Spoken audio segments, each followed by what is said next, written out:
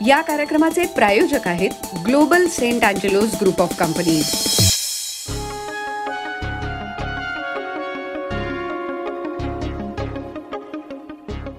श्रोतेहो नमस्कार. माहिती तंत्रज्ञानाच्या नव्या वाटा आणि उद्योजकता विकास या कार्यक्रमात मी उत्तरा मोने आपल्या सगळ्यांचं स्वागत करते.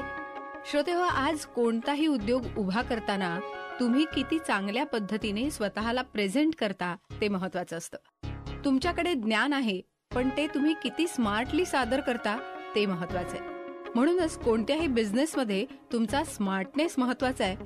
हाच स्मार्टनेस वाढवायचा कसा याविषयीच्या काही टिप्स आपण घेणार आहोत श्रीयुत अग्नेलोराजेश यांच्याकडून. नमस्कार सर. नमस्कार. कोणताही उद्योग जेव्हा सुरू होतो तेव्हा खरंच असतं की आपल्याला वाटत असतं की आपल्याला खूप काही येतंय आणि कधी कधी तो स्मार्टनेस ओव्हर स्मार्ट होऊ शकतो.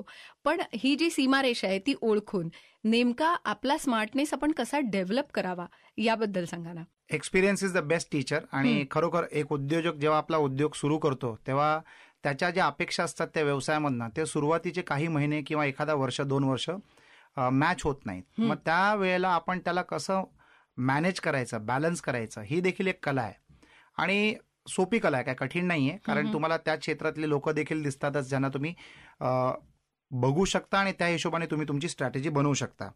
पण खरं स्मार्टनेस तेव्हा येतं जेव्हा व्यवसायामध्ये उतार चढाव असतो.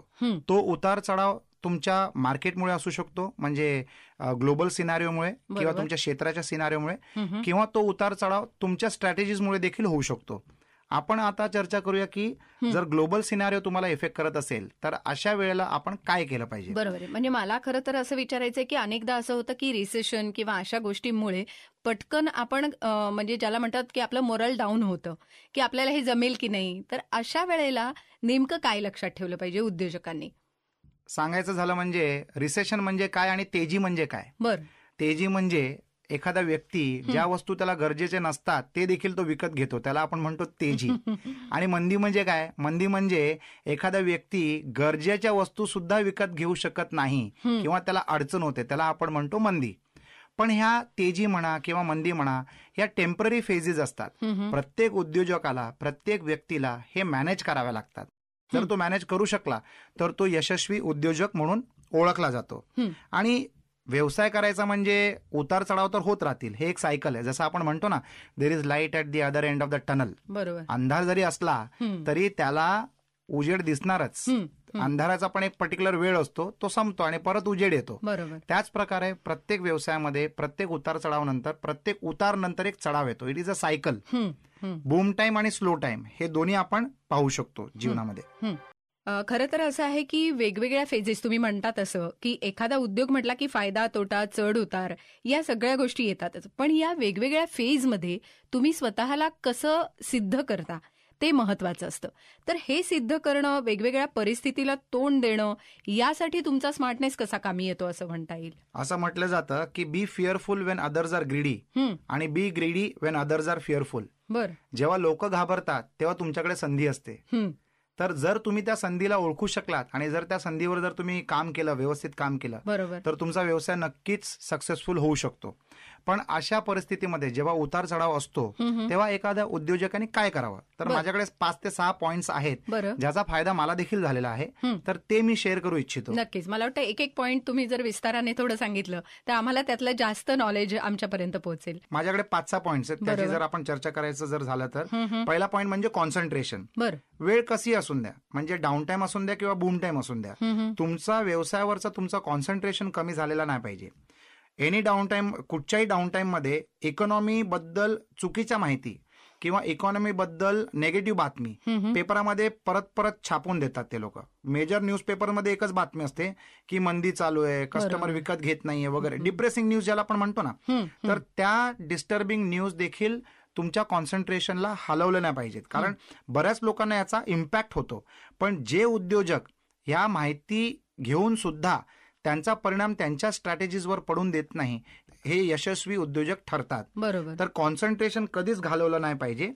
जरी माहिती तुम्हाला न्यूजपेपरच्या माध्यमातून काही मिळत असेल तरी सुद्धा कारण जर कोणी सांगितलं की हे काम तुम्ही करू शकत नाही आणि जर तेच काम तुम्ही करून दाखवलं बरोबर मार्केटला, तर स्वतःला सिद्ध नक्कीच करून तुमचं दाखवलं. कॉन्फिडन्स सुद्धा बुस्टअप होईल आणि बरोबर. तुमच्या टीमचं कॉन्फिडन्स तुमच्यावर वाढतं. हम्म. दुसरा पॉइंट म्हणजे अवेलेबिलिटी. बरं. एका उद्योजकाला कुठच्याही परिस्थितीमध्ये विजिबल असणं गरजेचं आहे, अवेलेबल असणं गरजेचं आहे. When the time is tough, कठीण वेळ जर आली एखाद्या व्यवसायामध्ये, तर तो उद्योजक समोर दिसला पाहिजे. बरोबर आहे. एखाद्या कस्टमरला हँडल करण्यासाठी किंवा त्यांच्या क्वेरीजना उत्तर देण्यासाठी उद्योजक स्वतः जर हजर झाला तर त्याच्या टीमचं कॉन्फिडन्स त्याच्यावर वाढेलच, पण त्याच्या कस्टमरचं देखील त्याच्यावर विश्वास वाढेल. एक म्हण आहे, असं म्हणतात की visibility leads to credibility which ultimately leads to profitability. ज्याला आपण म्हणतो VCP, विजिबिलिटी, क्रेडिबिलिटी, प्रॉफिटेबिलिटी. हे मेंटेन करणं फार गरजेचं आहे. कशीही वेळ असून द्या, तो उद्योजक ठामपणे उभा असला पाहिजे. अवेलेबिलिटी असणं फार महत्वाचं आहे. त्याच्यानंतर गेम प्लॅन. तुमच्या प्रत्येक परिस्थितीचा तुमच्याकडे गेम प्लॅन असणं गरजेचं आहे. कुठच्याही व्यवसायामध्ये माझा असा वैयक्तिक अनुभव आहे की 12 महिने जे असतात, वर्षाचे 12 महिने जे असतात, त्याच्यात 4 महिने कुठच्याही क्षेत्रासाठी अत्यंत जास्ती प्रॉफिटेबल असतात. बरोबर. 4 महिने तुम्हाला ब्रेक इव्हन करायला मिळतं, म्हणजे तुमचा खर्च आणि तुमची इन्कम सेम लेवलवर येते. आणि 4 महिने तुमची फाईट असते त्याला लेवलवर ठेवण्याची. बरोबर आहे. म्हणजे ब्रॉडली जर आपण क्लासिफाय करायला गेलो तर प्रत्येक क्षेत्र ह्या प्रोसेसमधनच चालतो. असा एखादा असा कुठचा व्यवसाय असेल तर मला कल्पना नाहीये.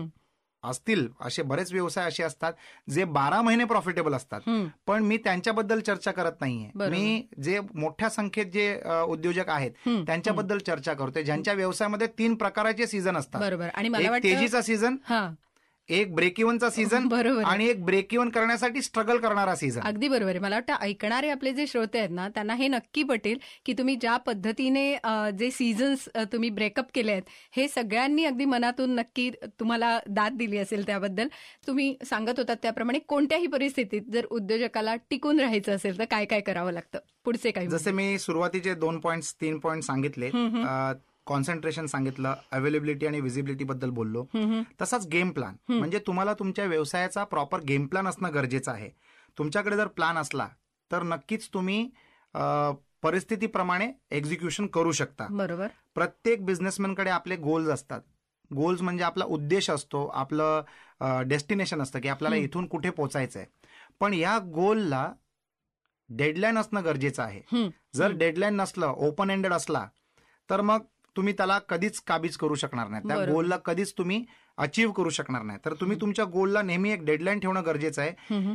कुठच्याही व्यवसायकाला, म्हणजे जो उद्योजक असतो, त्याच्याकडे 2 खतरनाक यंत्रणा असतात. बरं. आणि ते असतात एक कॅलेंडर आणि एक घड्याळ. आणि हे कोणाच्याच कंट्रोलमध्ये नसतं. तुमचा खर्च ठरलेला असतो, तुमची इन्कम फ्लक्च्युएटिंग असते.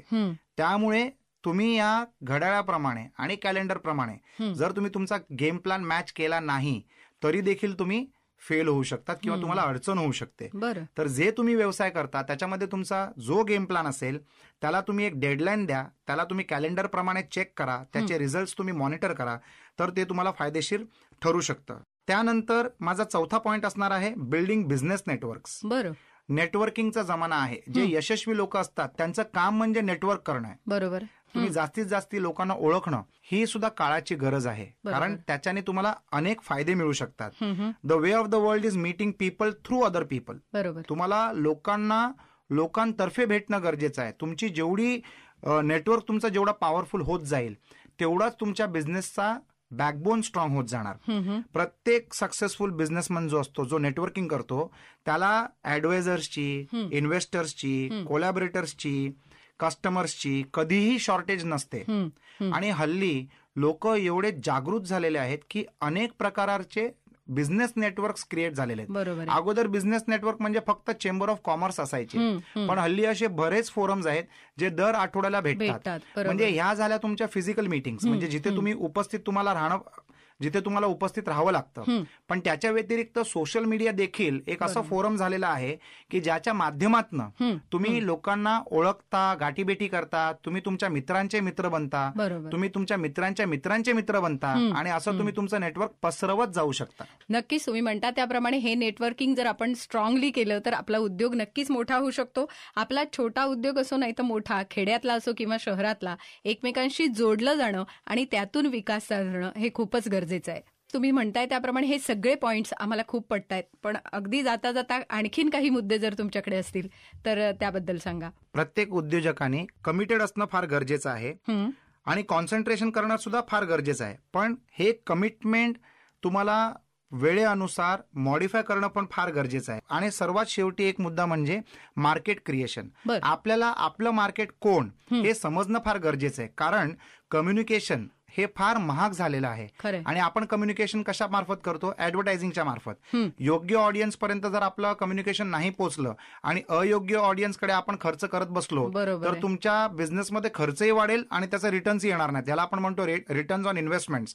ते नाही झालं तरी देखील तुमच्या व्यवसायाला धक्का बसू शकतो. तर आपलं स्वतःचं मार्केट क्रिएट करणं फार गरजेचं आहे. आपण एका फार फेमस पिझ्झा कंपनीला ओळखतो जे म्हणतात की 30 मिनिटाच्या आत जर आमचा पिझ्झा तुमच्याकडे पोहोचला नाही तर तुम्हाला तो पिझ्झा फ्री. म्हणजे ते कमिट करतात आणि ते कमिटमेंट ते पूर्ण करतात. पिझ्झा हा पिझ्झा असतो, कुठच्याही कंपनीचा पिझ्झा सारखाच लागतो. तरी सुद्धा ह्या कंपनीकडे सर्वात जास्ती जगभरात कस्टमर्स का आहेत? कारण त्यांनी एक स्ट्रॅटेजी निवडली, त्यांनी एक कमिटमेंट केलं आणि ते कमिटमेंट्स ते पूर्ण करतात. तर ह्याच प्रकारे जर आपण आपल्या मार्केटला जर ओळखू शकलो, जर आपलं मार्केट युथ असेल तर फक्त युथ पर्यंत पोहोचायचं काम केलं पाहिजे. जर आपलं मार्केट हाऊसवाईफ्स असतील तर हाऊसवाईफ्सना कसं पोहोचायचं हे आपण गणित व्यवस्थित केलं पाहिजे. मार्केट क्रिएशन अत्यंत महत्वाची गोष्ट आहे.